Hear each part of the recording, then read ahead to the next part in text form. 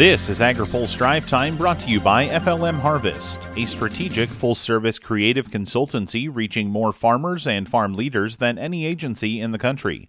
Learn more at flmharvest.com. Good Monday afternoon. I'm Spencer Chase. There's trouble brewing in U.S.-China relations, but an expert predicts the tensions will be short-lived. China has opted to halt its purchases of U.S. soybeans and pork, a move thought to be in response to the Trump administration's action on Friday to restrict previously granted economic policies to Hong Kong. INTL FC Stone economist Arlen Suderman tells AgriPulse's Bill Thompson he thinks the Chinese actions will be temporary in nature. He says China has incoming cargo from Brazil, so they can afford to pull back from purchasing from the U.S. for a while. But long-term, they'll have to have more pork and soybeans, and they have very limited options of where they're going to get it. The National Pork Producers Council says it is concerned but skeptical about the news. There's more in Bill Thompson's story on agripulse.com. Summer lock and dam repair could have an impact on producer bottom lines. AgriPulse's Ben Nulley has more. Producers selling grain along the Illinois River in the eastern Corn Belt may have to haul loads a little farther than usual this summer. According to the U.S. Army Corps of Engineers, repair projects are scheduled to begin on 5 major locks and dams July 1st.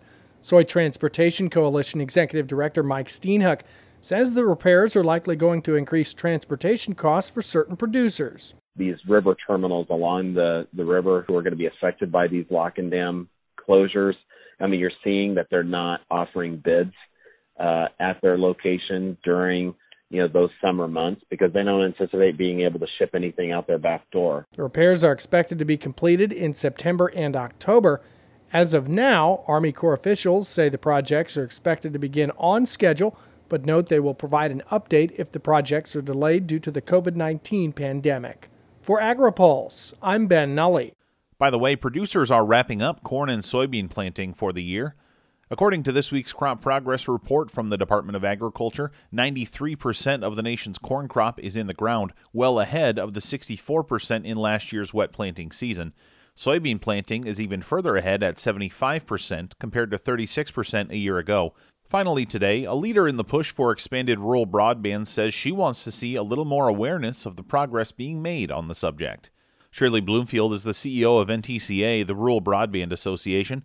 She tells AgriPulse's Jeff Nally broadband is critical for rural revitalization. I think broadband infrastructure is one of the founding tenets of economic development in a rural community. And I would say the second part of that, which is why we've really pushed our Smart Rural Community Initiative, is let's tell people about it. She says there's success stories to tell. We've got 160 gig communities out there, and that they are wiring every home, and that they are, the huge capacity they have and what they are doing in terms of public service and telemedicine.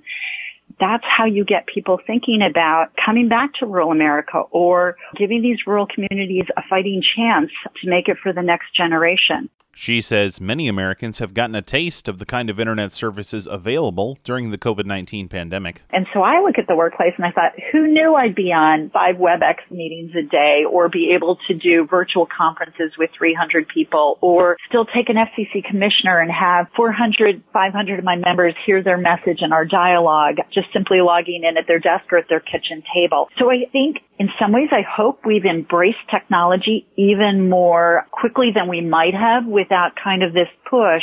That, however, will continue to lead to Americans will crave more and more bandwidth. Once you get a taste of the sense of, I don't really need to drive 20 miles today to go to the office, we can conduct this remotely, or I don't need to go to the healthcare clinic, I can do telemedicine with my doctor, or I haven't been able to see my father in a lockdown senior center, I think we're going to crave it. There's more from Bloomfield in this week's Open Mic on agripulse.com. Now, here's a word from our sponsor. Today's AgriPulse update is brought to you by FLM Harvest, a strategic full-service creative consultancy proud to reach more farmers, farmer boards, and food and commodity associations than any agency in the country. Learn more at flmharvest.com. That's all for today's Drive Time. For more agriculture, trade, environment, and regulatory news, visit agripulse.com. Reporting in Washington, I'm Spencer Chase.